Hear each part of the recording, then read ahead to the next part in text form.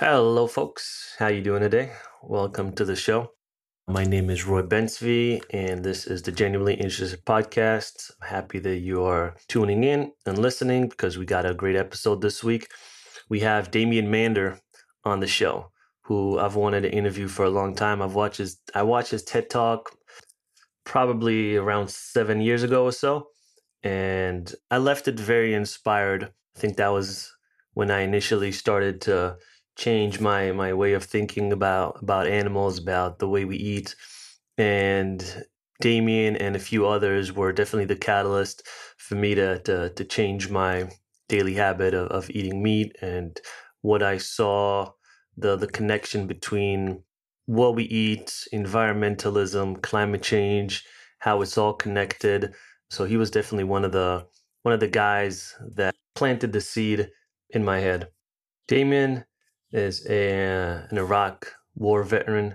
He served in the Navy as well, and eventually found his way to Africa, where he started the International Anti-Poaching Foundation.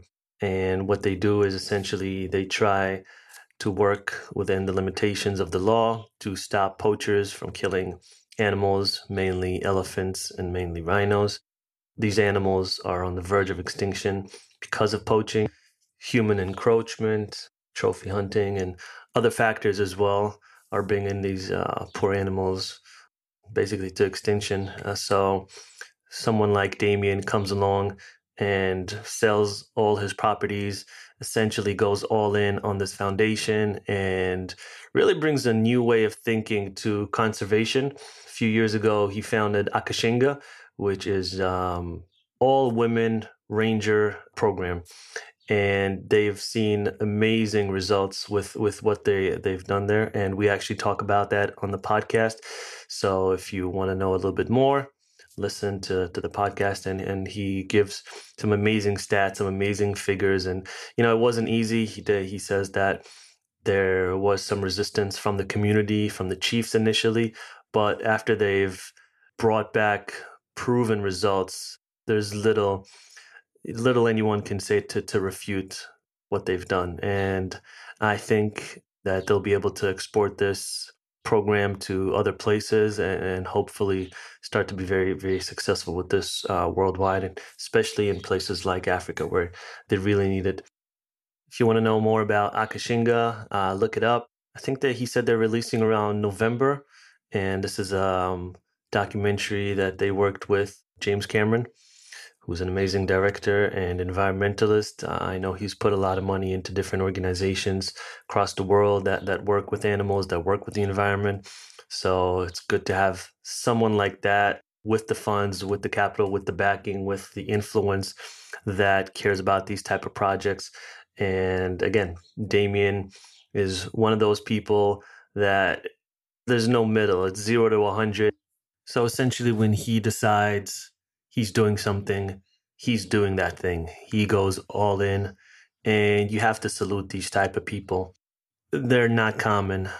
There's people that go about their whole lives not knowing exactly what they want to do, and they have one foot here and one foot there. And I think I'm one of those people. I like to have my toes dipping in four different barrels of water, and it's hard for me to commit to one thing and go all in on that one thing. Unless it's poker, then I definitely go all in. But other than that, it's a difficult choice for me to make. And I do salute people like Damien and a couple of other people that I've had on the podcast. And I always love that single-minded approach that, hey, there is a problem here. I'm going to go all in, and there's just nothing that can stop me. And I think people like this are crucial for the betterment of society. People who just are not going to take no for an answer, and people that see the big picture, know that, okay, I'm not going to see a change tomorrow, but I'm going to see a change in 10 or 20 or 30 years. And if I'm not going to do something about it, I'm not, nothing's going to happen. And I'm not going to wait till someone else says, hey, you know what? Let me take care of this. Yeah, they just don't wait around for the next person to solve the problem. They take initiative and matters into their own hands. And personally, again, that's just a trait that I admire, look up to, and I'm grateful that people like this exist and they are doing what they're doing. Now, as far as the podcast, really appreciate I'm seeing more subscribers, more downloads. And if you guys have any comments, requests, emails in the show notes, hit me up, let me know. Yeah, I really appreciate the support and growing support. As far as any of Damien's links, I'll put it in the show notes as well. And you can research him and you can look him up and you can follow him and get up to date notifications about what's happening with IAPF, the documentary. And yeah, I think in this time it's important within our limitations. Obviously, everyone's got some economic hardships going on, but if we can, we should definitely support these type of organizations because they're doing amazing work under the hardest circumstances and with limited funds. So if you can, definitely support them. It's enough of my rambling for this intro. So without further ado, here is this week's guest, Damien Mander. The Genuinely Interested Podcast.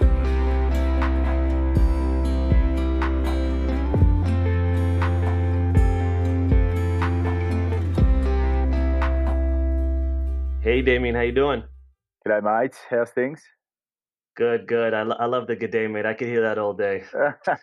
Actually, the Aussie accent gets me out of a lot of trouble when I'm in the States touring, doing speaking gigs. So I can generally get away with a lot more. Oh yeah, Americans love that shit. Yeah. Australian accent and British accent, you can pretty much get away with murder in the US. You can do whatever you want. Yeah, pretty much. It's like a get out of jail free. Yeah, I have a British friend, and we would go out to bars and restaurants, and he would just with his posh English accent, he would just ask the waiter, "Is it okay if we get this extra thing, or can you give us a discount?" You're like, "Sure, sure, sure." I'm like, dude, I could never get away with that with American accent. It's just impossible. It works the other way too. I used to be in the Navy, and when the American warships used to pull up in Australia, we didn't even bother going out that weekend because there's all these American accents around town, and yeah, we stayed at home. I think you know what I'm saying. Yeah, I'll have to try that one week. Well, maybe not now since I'm married, but yeah, who knows? In another life. Yeah, so you're originally from Australia, right? Yeah, man. Born and raised? Born in Melbourne and then sort of raised between Sydney and Melbourne, between those two cities. So always by the ocean, loved it, lived it, and now, yeah, what are we? 40 years of age, and I live in a landlocked country, so I do miss the ocean a little bit. Miss the family, miss the friends sometimes, but Zimbabwe's home now. So how do you allocate your time as far as being in Australia and then being in Zimbabwe? So I went back to Australia. It was the first time in 2 years over Christmas, over December last year, and spent a month back there just catching up. And that was the longest time I've ever been away from home since I left. I left home in 2005 when I deployed to Iraq, and yeah, I haven't lived back in Australia since.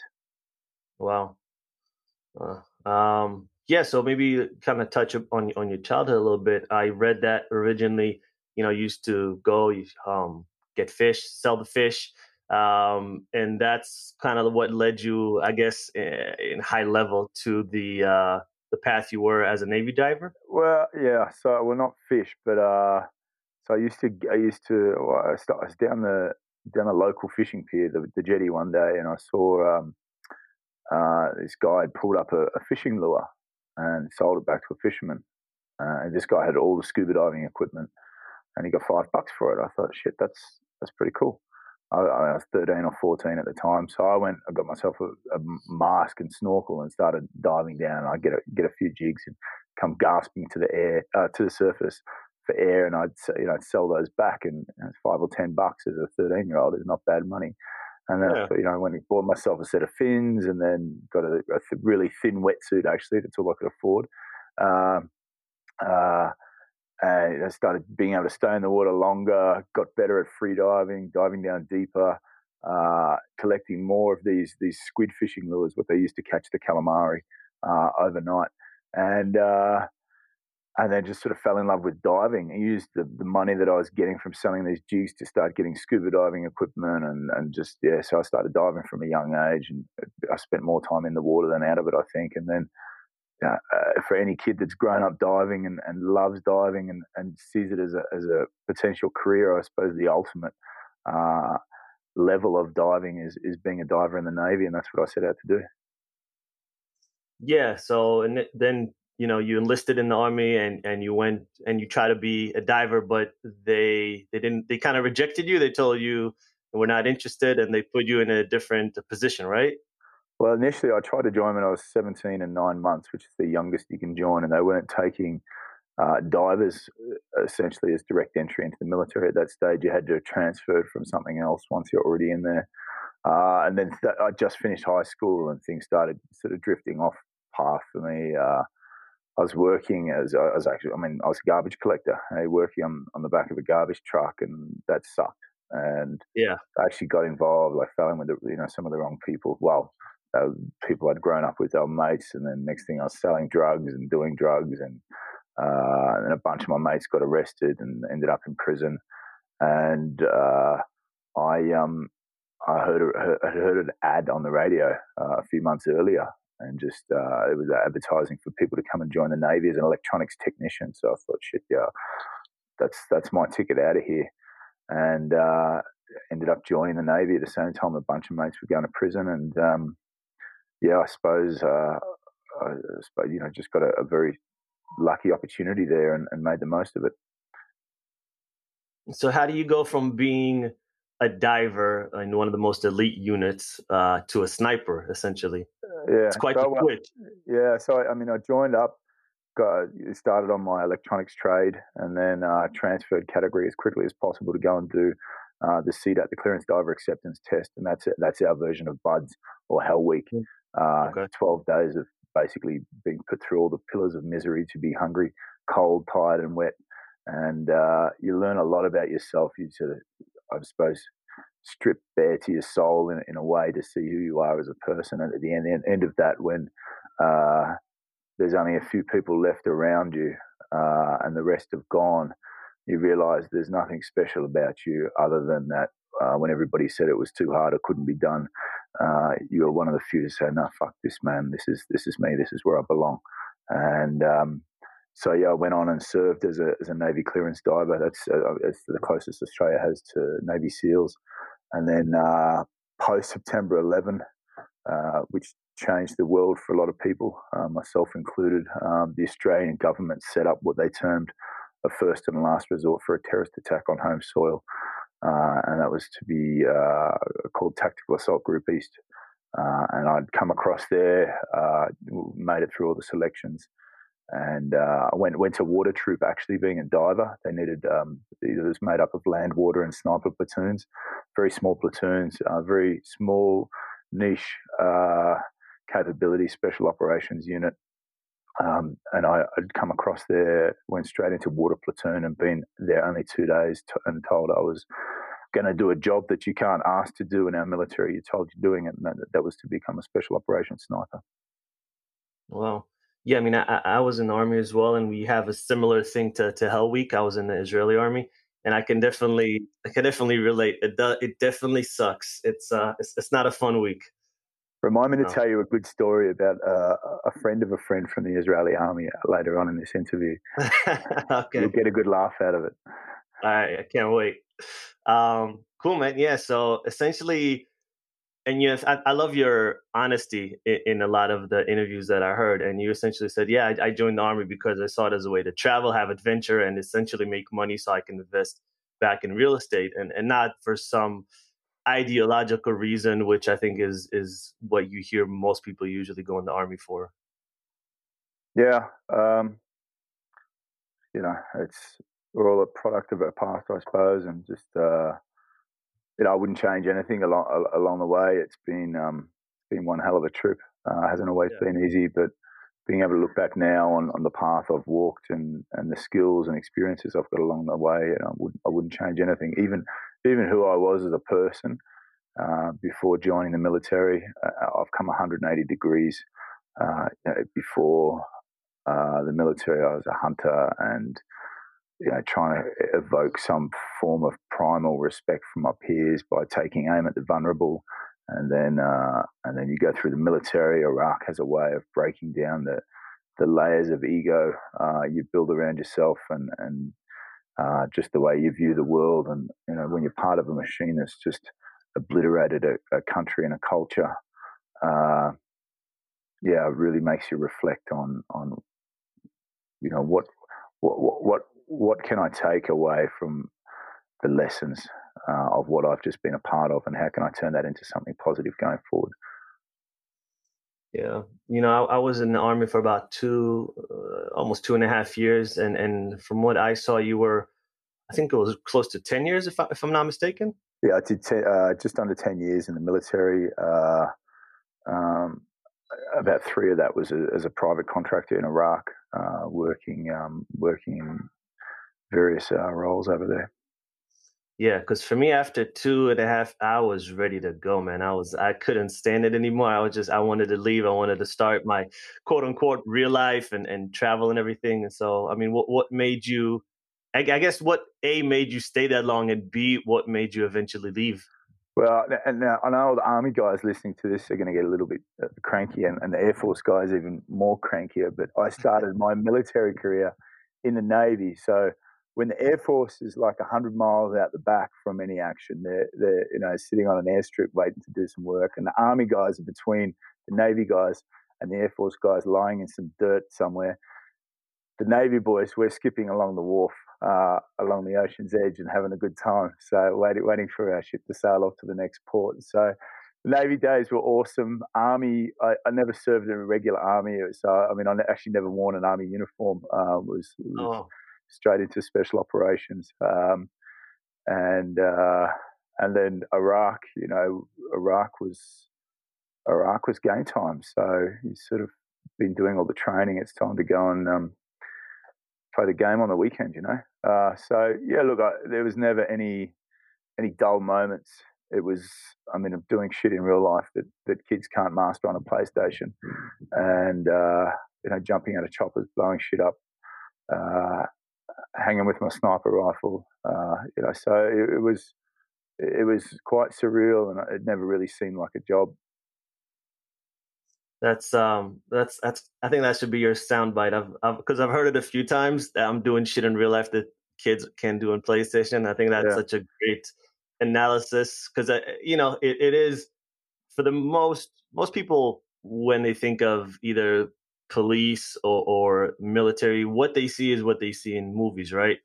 But yeah, there's a select few of people that actually do it, and I think, and even out of those, half of them are they're doing office jobs, they're doing menial work. It's not super exciting, but then the other yeah, half is really doing the Hollywood shit that yeah. you know, yeah. So It's and then so I mean I went from the military and SF into more of a law enforcement role. Uh, in Iraq, we were training the Iraqi Special Police and the Iraqi National Police, which was set up to replace a disbanded, would have been disbanded by the coalition when they got there. So essentially, put 1 million people out of work overnight. We were trying to replace that, and just recruiting battalion-sized groups, mixed of Sunni and Shiite from around the country, form them up, give them training as quickly as possible, and send them out. And everywhere we sent them, we caused more conflict. And the reason there was conflict is the areas that these people were being sent to, they weren't from that area, and they had no vested interest in that area, and they're all geared up. They've got this uniform now and this sense of authority and this sense of power, and they wanted to project it. And I've got a lot of mates that still work in law enforcement. And watching what's going on in the news at the moment, it's really unfortunate to see that such an important industry can be poisoned by a few bad eggs that are going out there and using that uniform as a way to demonstrate power and authority over people, over the very people that they signed on to protect in the first place. And whenever you pull on any sort of uniform, you walk a very fine line between what's moral and what is not. And that, I suppose, that's the weaving the golden thread of law enforcement and being able to know when you escalate something and when you de-escalate something. The first priority in anything to do should always be to de-escalate and use the minimum amount of force. So it's really sad to see um, just the way things have unfolded. And I know there's many layers to this in the US context, and law enforcement is only one of them. But it's been quite disturbing to see the levels of power and authority that people assume when they pull on a uniform, and for some they transcend into monsters. And wearing any type of uniform, the duty is to uphold your values, not just to have them pinned up in the locker room, but your job is to uphold not only the values of your unit, but the values of society, and to protect, not to exploit. Yeah, and you're seeing that a little bit here in the U.S. I mean, it's that famous experiment, right, where they split the two camps and they made one group body, like they were Stanford the experiment. exactly, yeah, that one, that's the famous one. Professor So Zimbardo, yeah. It's I don't want to say human nature because it sounds bad, but there's Yeah, something within our DNA that we like to be the superior group, and we feel like anything that our group is always the best one, and that's why we're part of that group, and the other yeah, ones are just not as good for whatever reason. It's a fucked up DNA that unfortunately we humans have, and hopefully we'll yeah. evolve from that It's with not time. it's not all of us. No, not all You know, of us. but it's some of us, and as I said, it's often a very fine line under pressure. I'll say one thing, and maybe we'll get on to it later in the interview. But we run a program here called Akashinga, which is the world's first all female armed anti poaching units, and the only network of nature reserves in the world to be protected by women.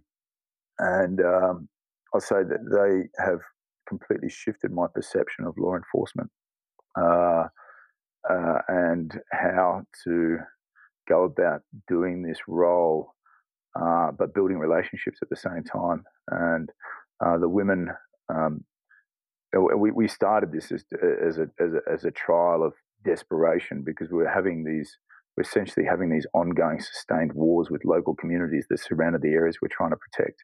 Vast areas with animals that have valuable body parts like elephant for their ivory or rhinos for their horn, killed so that these products can be sold into organized crime networks and sent to Southeast Asia. And we had helicopters, we had guys with resumes like mine, we had bigger fences and more guns on a continent that's going to have 2 billion people by 2040. And we were looking for a different way to try and do things, because having this ongoing war with these communities was expensive and it wasn't sustainable. It was the same thing we're doing in Iraq. We're bringing in people from around the country to then form up as a group and go out and protect an area from the local population. And there's no example in history of that working out well on a long-term basis. And when we started Akashinga, it was essentially out of desperation at a time when we were desperately trying to find a different way to do things, a different model. And me having come from all male units my entire military career, and having built a career across 3 continents in training men for the front lines, I'd never worked with women. And so when we started this, we actually we didn't know what to expect. And 3 years later, the women have made 194 arrests. They've helped drive an 80% downturn in elephant poaching across one of the largest elephant populations left on the planet. They have completely de-escalated local tension with the local communities that they came from. We haven't had a single incidence of corruption. We cut our core operating budget by 2/3 because the women are having conversations instead of conflict.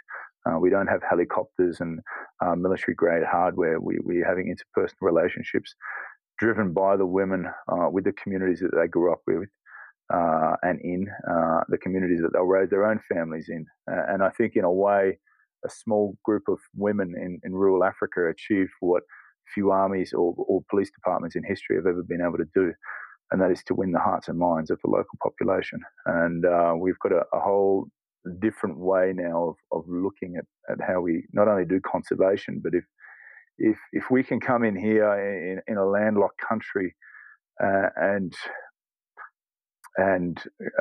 get a case study going like this, which has such an amazing effect in the conservation theatre, then what's possible beyond this country, or what's possible beyond the conservation industry?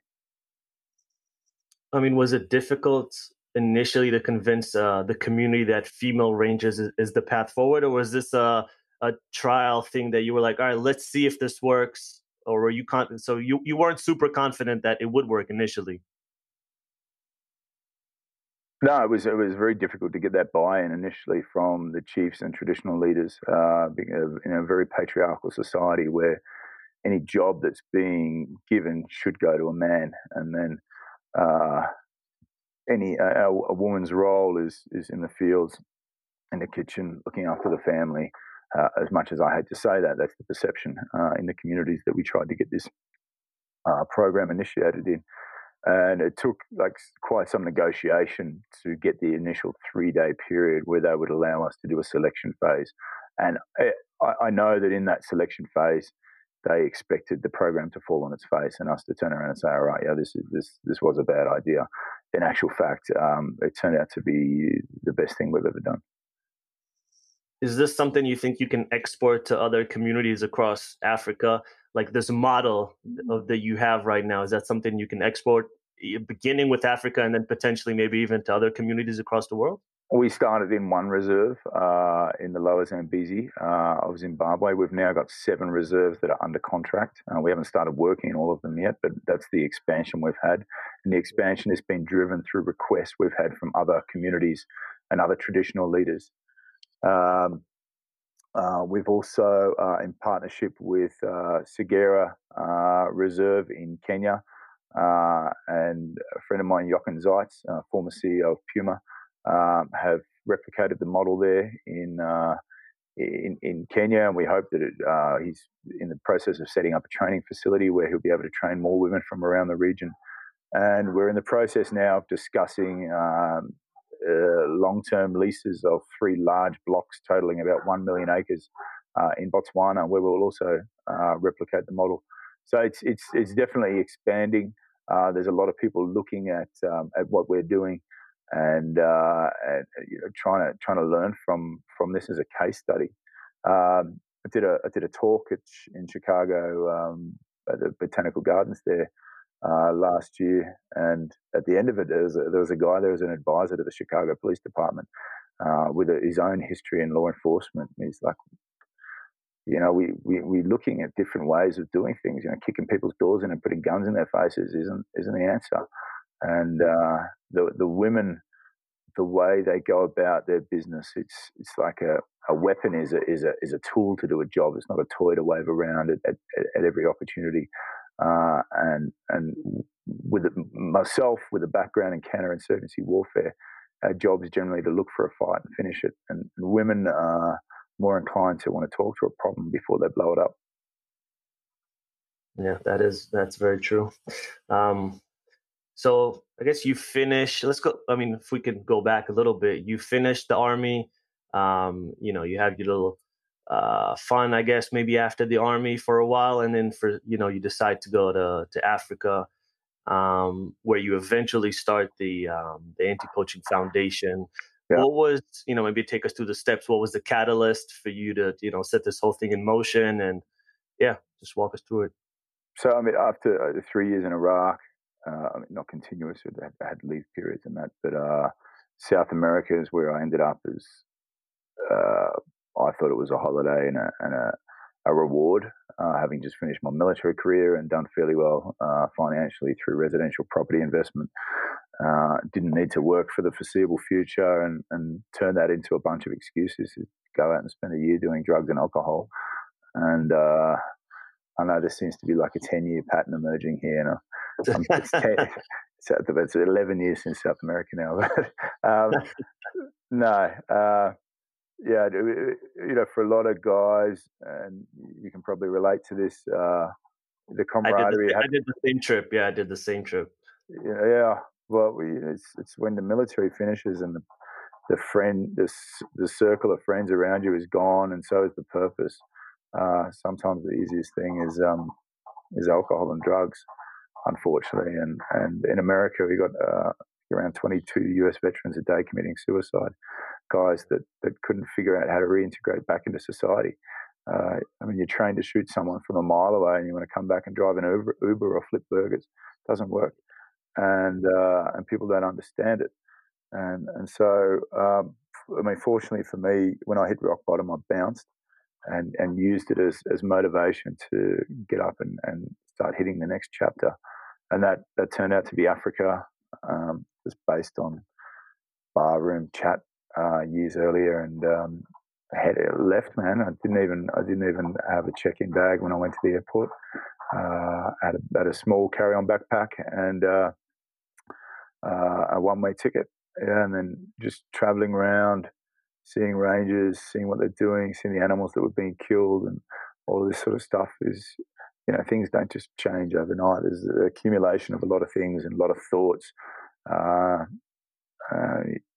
Having just come from working within a $600 billion a year annual defense budget as part of the coalition in Iraq, and we're trying to protect oil in the ground, and we had anything we needed, and then we come over here, and rangers are protecting the heart and lungs of the planet, and they're just lacking so much. Rangers just lacking a set of boots or uniform or just the time of day for someone to go out and teach them how to do their job differently or better.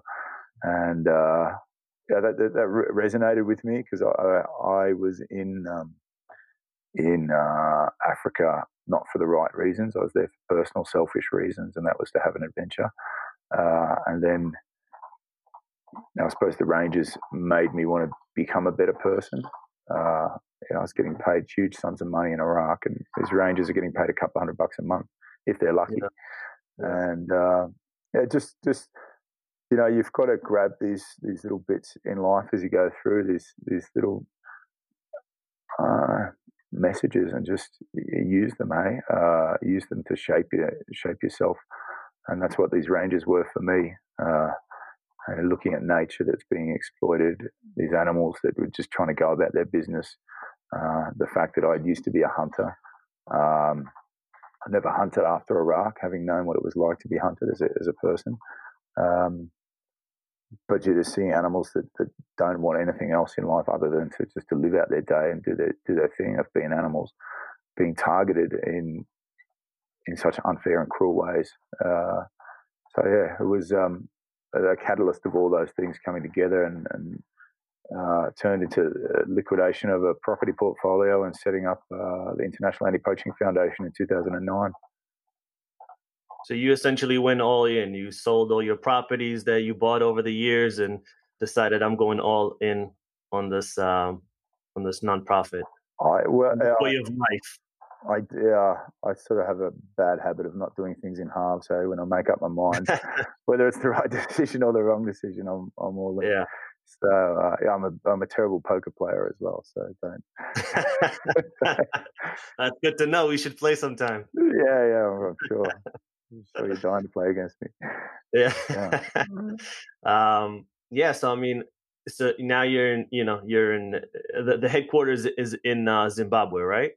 Yeah, correct. In Harare, the capital, we've got programs in Kenya, facilitating East Africa, here in Zimbabwe, facilitating Southern Africa, and then offices in, when I say offices, people who work from home. Not like we've got these huge, big office block buildings, but offices in the US, Australia, and South Africa.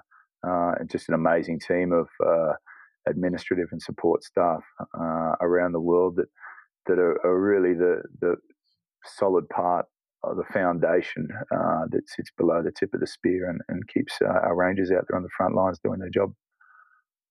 And essentially, how much authority do you guys have in the area? I mean, can you shoot and arrest poachers or other trespassers, or you work closely with the government, or can you only detain them? I mean, what are the rules and what are the laws? So, I mean, it varies from country to country. We have day one, lesson one is law, followed by human rights, followed by ethics, followed by escalation and the use of force. And so our Rangers are trained. They're trained well. They're trained to deal with the shittiest of situations, but they're trained to use the minimum amount of force required to get the job done. Doesn't mean that lethal force cannot be used as a first resort. if someone's life is in immediate danger.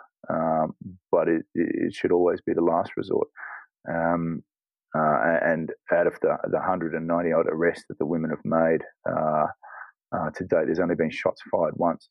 But the mandate that we carry is to be able to go out armed and protect the areas that we're sanctioned by the Zimbabwean government to protect.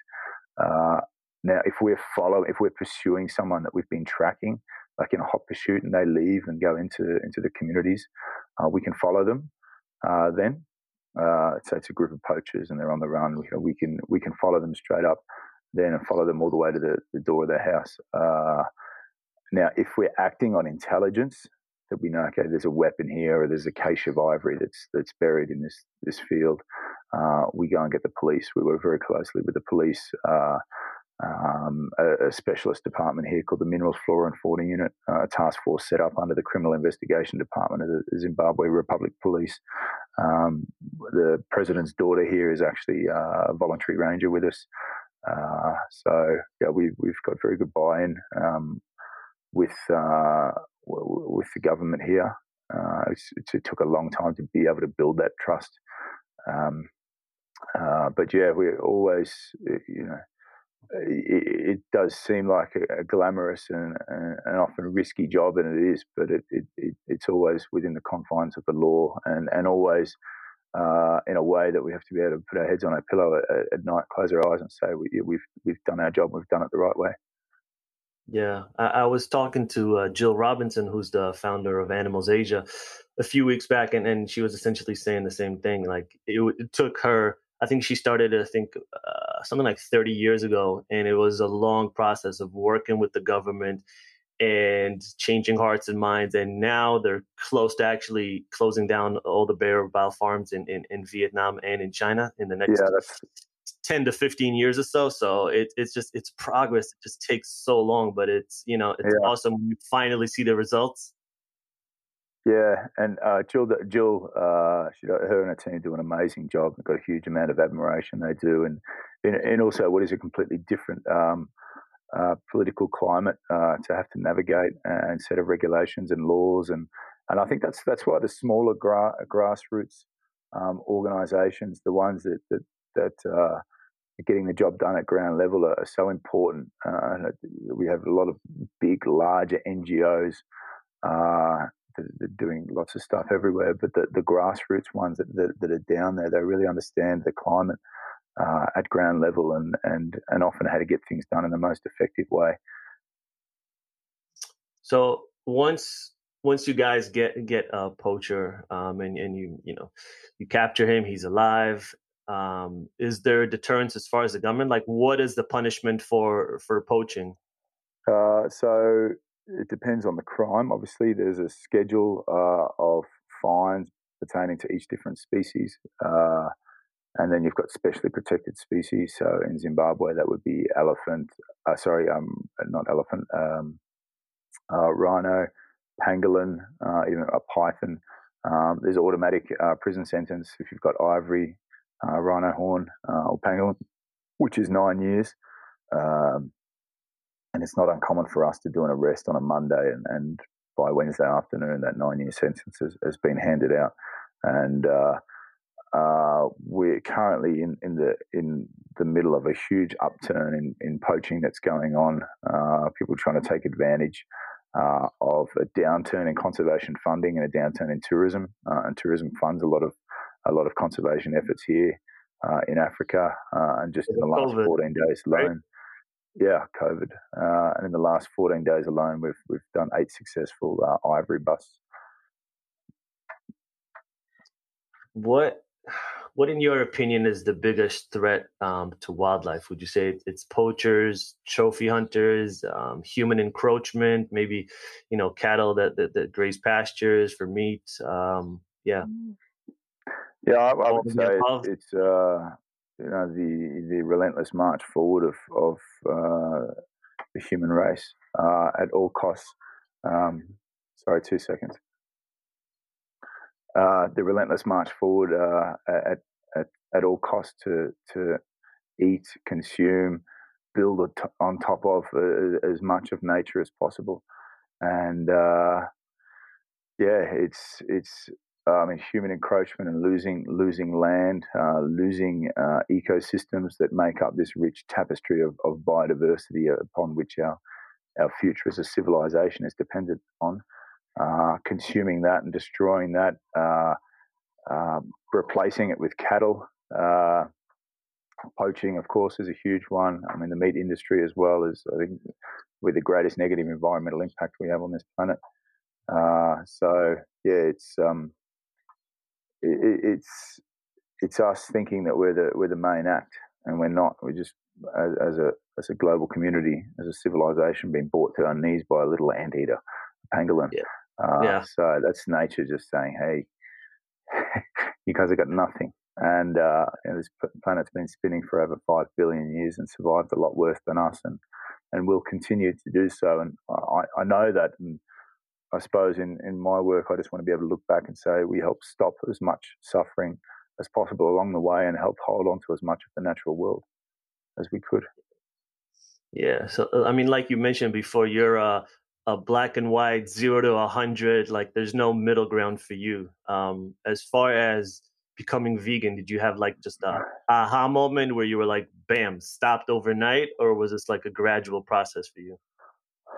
I still go back and read some of the older emails I've got from. We used to do a fundraising music festival back in Australia, and we had a committee, voluntary committee that would help put that together. And then there was a few vegans on there, and they'd be saying, why are we serving meat? And I come up with all the classic bullshit excuses. Cows aren't going extinct, chickens aren't going extinct. They're here for our consumption. We've bred them, uh, and then it planted the seed. Hey, it planted the seed, and I knew that I was talking shit to myself, and that I had to live with the answers that I was feeding others. And I was convincing enough to keep serving meat and vegan options at these music festivals, and then but it got me thinking. Hey, and then uh, more and more you're going out protecting animals each day, risking your life to do it. Actually, in the bush, carrying weapons, ready to come up against armed poachers and rangers that are putting their lives on the line, willing to die to protect one group of animals, and then coming home in an evening and literally throwing another group on a fire. And I'm not just saying that. I mean, on the fire, open fire, roasting, and and then I was asked to do this TEDx talk at the Sydney Opera House on anti-poaching, and I hadn't done a lot of public speaking at that stage, and so I started. I was given 6 months' notice to prepare. So there's a lot of research that was going into that, and just fell down the rabbit hole on that. Hey, initially with the movie Earthlings.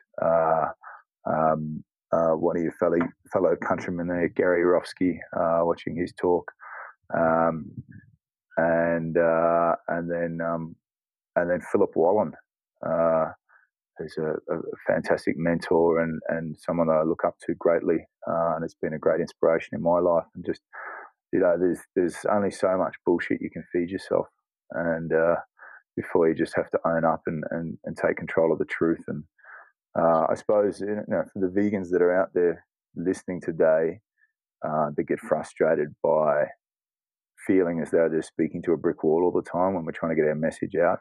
It's just, my only advice is just keep having those conversations, because they do add up. The truth is accumulative.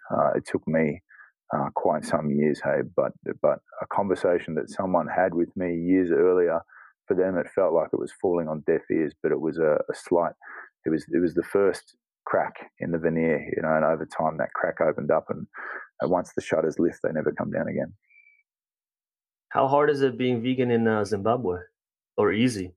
It's cool, man. I mean, I'm sitting here in the office, which is outdoors, undercover, obviously, and I can see they've got the veggie garden going on down there. Got another veggie patch over there. We've got lots of fruit trees.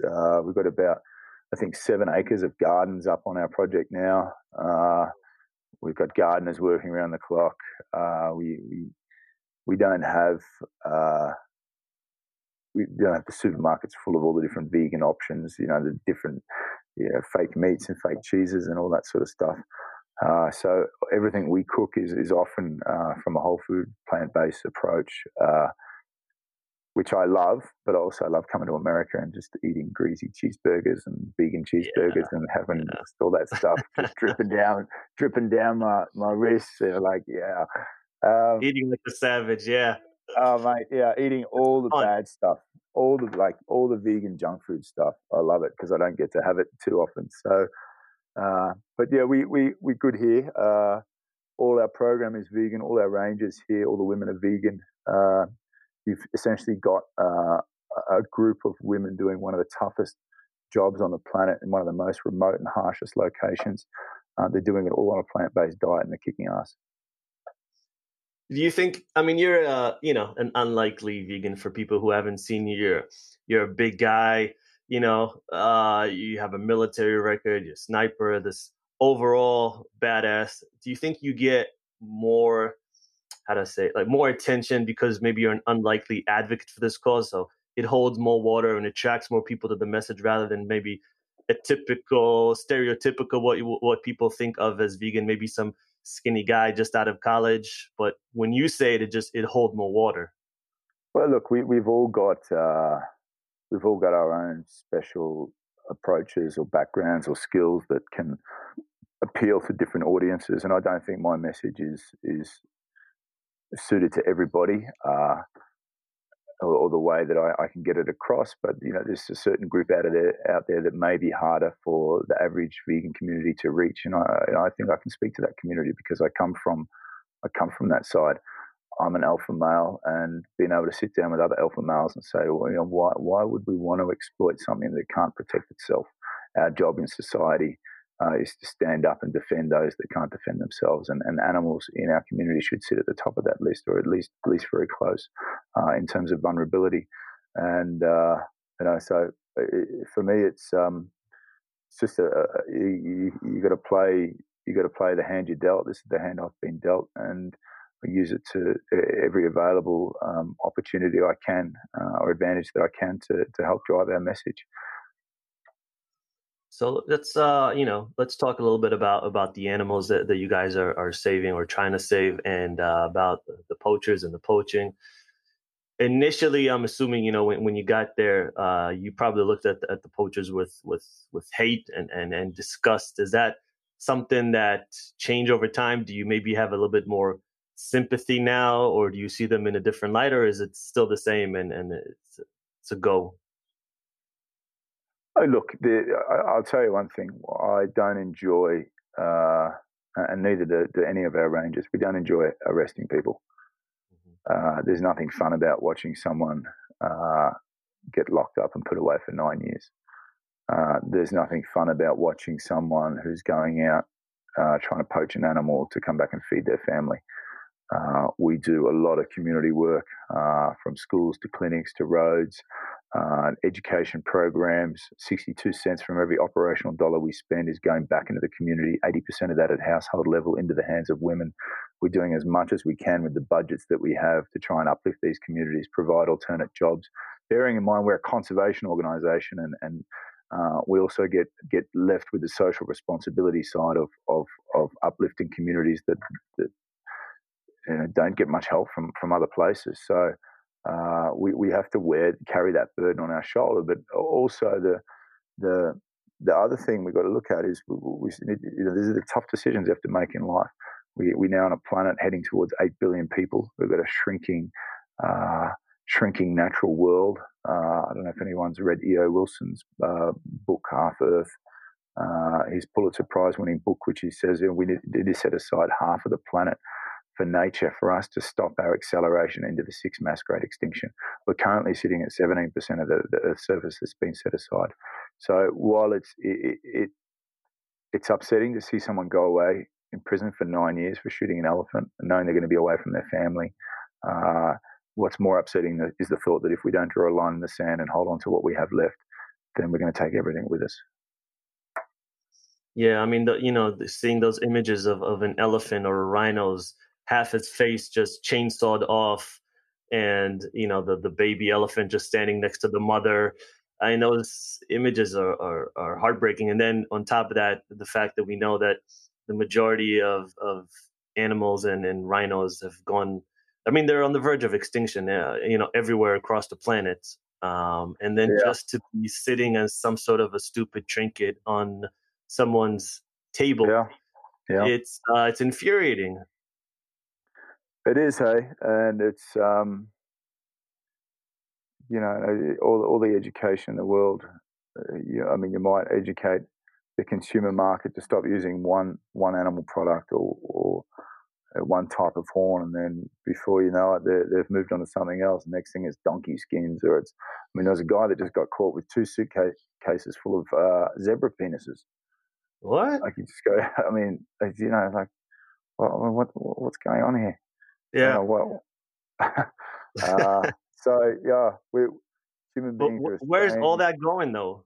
That All was the, go- the that zebra was penises, the tiger penises. It's where's the market for all these that was animal going to China. Hey? parts? That was going to It's all China, China. and it's not all China, but it's a huge part of it. And as much as we like to hear that China's making all these efforts and they're bringing in all these new rules and all these new laws, we're on our knees as a global community right now because of what happened in those wet markets in Wuhan, and that is a message from nature that we cannot go on treating her like shit and expect nothing back in return.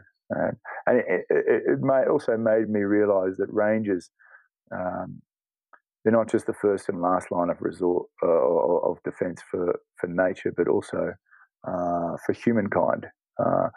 We talk about shutting down wet markets. Our job is to stop animals from reaching places like that in the first instance.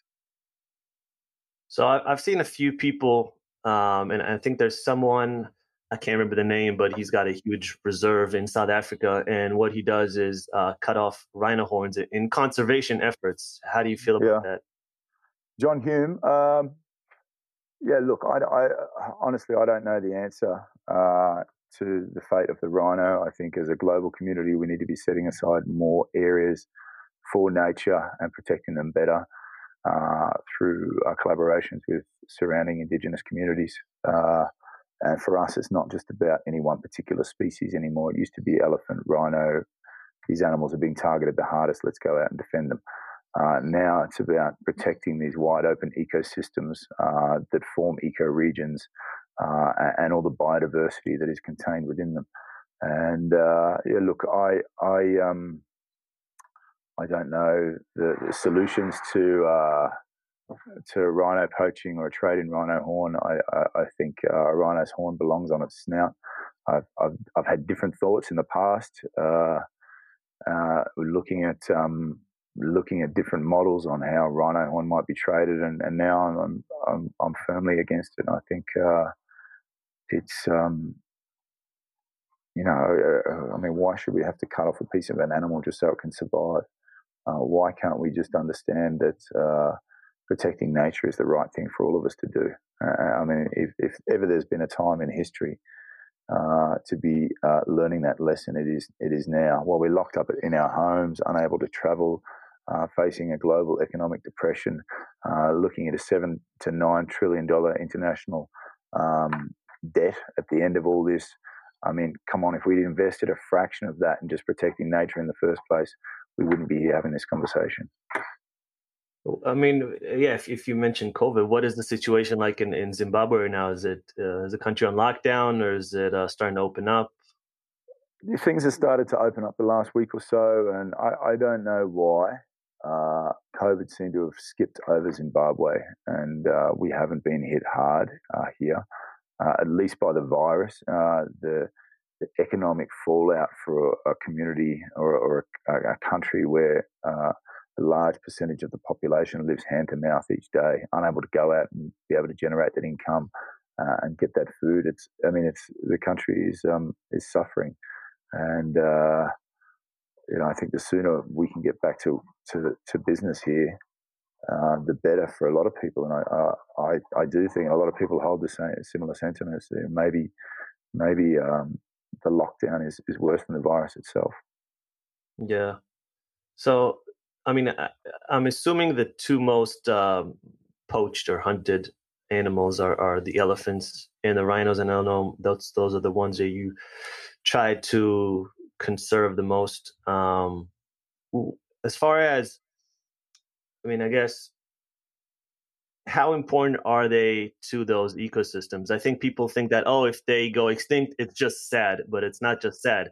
There is a role that they play in that ecosystem, and if they go, they get wiped out. There's a whole cascade of other animals and plants and all these other things that go with them. And I think people don't understand that for elephants. I think people don't understand that for bears and for whales and sharks in the ocean. These ecosystems depend on these top guys at the top of the food chain, correct? Well, yeah, they do, and it's like a rich equation, and when you start pulling pieces out of that equation, things don't add up.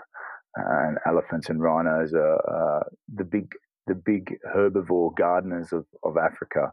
The way they clear out certain vegetation, the way they disperse seeds, but also the tourism dollar that they generate. You know, a lot of people come over here to see wildlife. And I think a majority of the people that that come to Africa for tourism want to see animals, and elephants and rhinos are right up on in the list of animals that people want to see. Yeah, I But I mean, mean, if you don't have those animals, you start to lose the tourism income, and then when you lose the tourism income, situation we're in at the moment, you can't pay rangers. So many rangers are employed through tourism companies or reserves, and yeah, and then you just, I mean, the effect is cascading. I've seen this. I mean, I guess I could say it's idiotic. Yes, I would say this idiotic argument from hunters and trophy hunters that they're actually conservationists. They're going and by hunting animals, they're conserving animals. And I never understood the reasoning behind it. But basically, what they're saying is we're paying those communities, and through that, we're helping those communities. But if they really cared about those communities, if they really cared about animals, they would come as photographers, they would come as tourists, and they wouldn't. And a lot of it is also through canned hunting, right? They'll have these like areas Yeah. where they just breed animals so hunters can come and shoot them. So the whole thing's it's pretty messed up. It's not genuine that they do care about them, and that they are conservationists. Look, it's not. I wish it was just that cut and dry, but it's not. Many areas that are used for hunting, trophy hunting, you would never get people into them for photographic tourism, or not in a volume that would generate the same amount of income that hunting does. I don't like hunting. Okay, let's just get that on the record. I don't like it.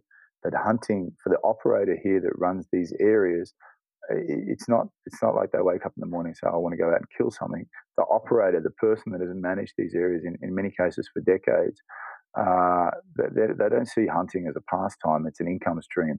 It's an income stream for them to be able to continue looking after an area. The guy that gets on the plane and flies over and wants to shoot the animal, that's the guy. They're the ones that sort of, it's hard to figure out what's going through their head. The same thing that went through my head when I was a teenager, desperate for some form of respect, taking aim at the vulnerable. Look, in some cases, hunting has worked as an economic model for some areas for decades, and in other areas, it's failed. All the areas that we now manage are former trophy hunting areas. I own a trophy hunting company. We bought one out. It's never going to be used for hunting again. But with buying out that hunting company, we got the land. And hunting is failing across much of Africa as an industry. Reduced wildlife populations, shifting policy and regulations around the export and import of certain trophies, and finally a younger generation raised on social media and activism that just doesn't want to get on a plane and fly across the world to shoot something anymore. But if I can say one thing about hunting, it's that don't be upset with hunting. Be upset with the fact that as an international community, as a global community, we haven't come up with a different economic model to support so much wilderness that's out there that still relies on hunting to generate any dollar. Let's not talk about how many dollars. Let's just say, I mean, these areas don't have a plan B. So if we want to jump up and down and say hunting's fucked, hunting's shit, we need to stop it, that's fine. I'm all for it. You've got to come with a plan B. Yeah, I think it's split. I think there are people here that go out and they'll shoot a deer, and that's food for the next 3 to 5 months. Yeah. And then there are people that will pay $50,000 to go to Yeah. Africa and essentially shoot a giraffe or shoot a lion or shoot all these Yeah. majestic animals that are on the an elephant Horrible. that are on the Horrible. verge of extinction. The psychology behind that were, I think there are two very different things. One is I need this to, not that he need the people who shoot deer need that to survive nowadays. You can go to Whole Foods and buy food. Yeah. I'm just saying that's food for me and my family. Where the other one is I just like to kill because whatever the reason that Absolutely. they have in their head. So Yeah. those are, I think, are two Absolutely. different things. And like you said, I think if we do find financial models, I'm assuming, just because I want to think that people are better than that. I'm assuming that all these places in Africa, in Asia, in across the world will just not offer that as something that people can just come in and shoot any animal they want for the highest Well, bidder. well, a lot of this land is held under communal land trusts, and the traditional leaders and local councils, local government will lease these areas out to anyone that has a commercial idea. And the areas that we've all taken over the leases of, all former trophy hunting areas. Historically, when we would form an anti-poaching unit, we would recruit men from around the country and bring them in, and they would form a unit that would go out and protect an area. And uh, the reason we recruited from abroad is because we wanted to avoid corruption. Corruption is a big problem in Zimbabwe, and we didn't want people colluding with communities that they grew up with. It was a mistake, but it was, we had to try and make the best decision in a tough situation. Now, with the women, one of the main things we've noticed, as I mentioned before, is we haven't had a single incidence of corruption. Okay, so what that means is we can employ 100% from the local community. And what it does is it turns the largest line item in our budget, which is salaries for rangers. It turns that from something that was being dispersed around the country into something that is now being invested directly into the local community, mostly at household level. On paper, we're putting the same amount into that community every 34 days as what trophy hunting was able to do per annum. And then the bottom line triple gears because women spend 80 to 90% of their salary on family and local community versus a male that spends 30 to 40%. So we actually have a viable economic alternative to trophy hunting, which for us is only working with women at the center of the strategy. That's awesome, man. Well, I know you got to go soon, so I'll just I'll have like a couple of last questions. Try to keep things and end things on a optimistic note. Cool, man. Yeah. As far as your last, I don't know how many, but how many years you've been there in the last 10 years or so, what have you seen that kind of makes you hopeful for the future, makes you optimistic about conservation, about rhinos and elephants? Look, just some recent data that we've gotten back from um, the work that we've been doing in what was the pilot area for this program, Akashinga, the first reserve in the world to be protected by women only. We've the data back says that since we started there's been a 399% increase in wildlife populations. So I mean that's in less than 3 years. And the fact that we've been given responsibility of so much more area now, it's inspiring. It For us to keep going out and working harder. It's a tough time for philanthropic giving around the world at the moment, given the COVID crisis. Donations is often one of the first things that people will cut off.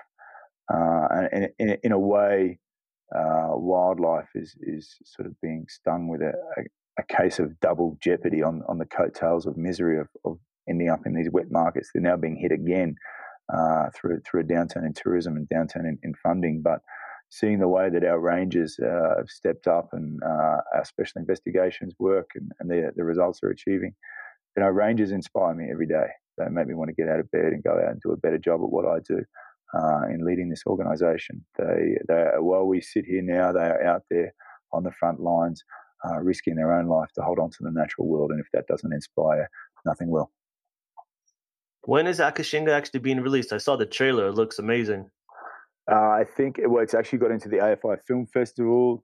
So I'm doing an interview around that. I think in a week or so on the 20th. So me and James Cameron will be online doing that talk. and they'll be doing a screening there. Of course, all these festivals are virtual at the moment. I think to the general public, it will go out later in the year in November. I can't wait. Well, I guess last thing is, I mean, you owe me a story. Okay, so and only because you said you're in the Israeli army. So there's a mate of mine. So you've been to Colombia, yeah? You said you did some time in South No, Africa. I've been to, I did South um, America, but I stopped at Peru. Peru was like my last country coming from the South. So my buddy, so he's doing the same trip as me through South America, which involved going across Colombia and across that top part towards Venezuela. It's quite dodgy. So he's traveling with an Israeli mate, and the bus that they're on gets stopped by the FARC rebels there in a roadblock. And the guy gets on. He says, "Is there any Israelis on the bus?" And my mate, who's an English guy, sort of shuffles over. He's like not sitting too close to his mate now, and so this situation started escalating. This guy didn't put his hand up and say he's an Israeli, and they've got now weapons up on everyone. They say, "All right, passports out." And this Israeli guy, didn't pull his passport out. It was actually in the luggage compartment under the bus. So they get this guy out on the side of the road there, and he pulls an Israeli passport out of his backpack, and everyone on the bus thinks, "Shit, this guy's about to get executed." And the leader of the FARC rebel group for that region walks up to him while he's at gunpoint on his knees on the side of the road. He hands him an Uzi and says, "Can you fix this?" Obviously, the Israeli army issued weapon, and I mean apparently the guy fixed it in like 2 seconds and handed it back to him, and just like, That's hilarious. Well, that must be a very old story because I don't think we have Uzis anymore, but that's so funny, man. He probably thought like, okay, this is, he was probably thinking about his family. This is I'm not gonna see them again. Yeah. He just fix a Susie. Oh, that's hilarious, man. That's a good story. I wasn't expecting that. Well, Damien, man, I really enjoyed our time. I know you have to go, so I don't want to keep you too long. But yeah, man, you're doing amazing work. I hope people now with COVID starting to be not as bad, I guess, as it was a few months ago. People will start donating to these organizations that need it across the world, like yours, like Jill's, and many others. And yeah, where can people find you on social medias? They can follow, they can hear the story and follow the journey. Awesome. Yeah, for sure. Hey, International Anti-Poaching Foundation, the IAPF.org, or if you just type in anti-poaching, we'll come up there. And yeah, look, any support, even just learning more about the situation and what we do, it's greatly appreciated. And yeah, thank you very much for having me on today, brother. Really appreciate it and what you do and what you stand for. So thank you.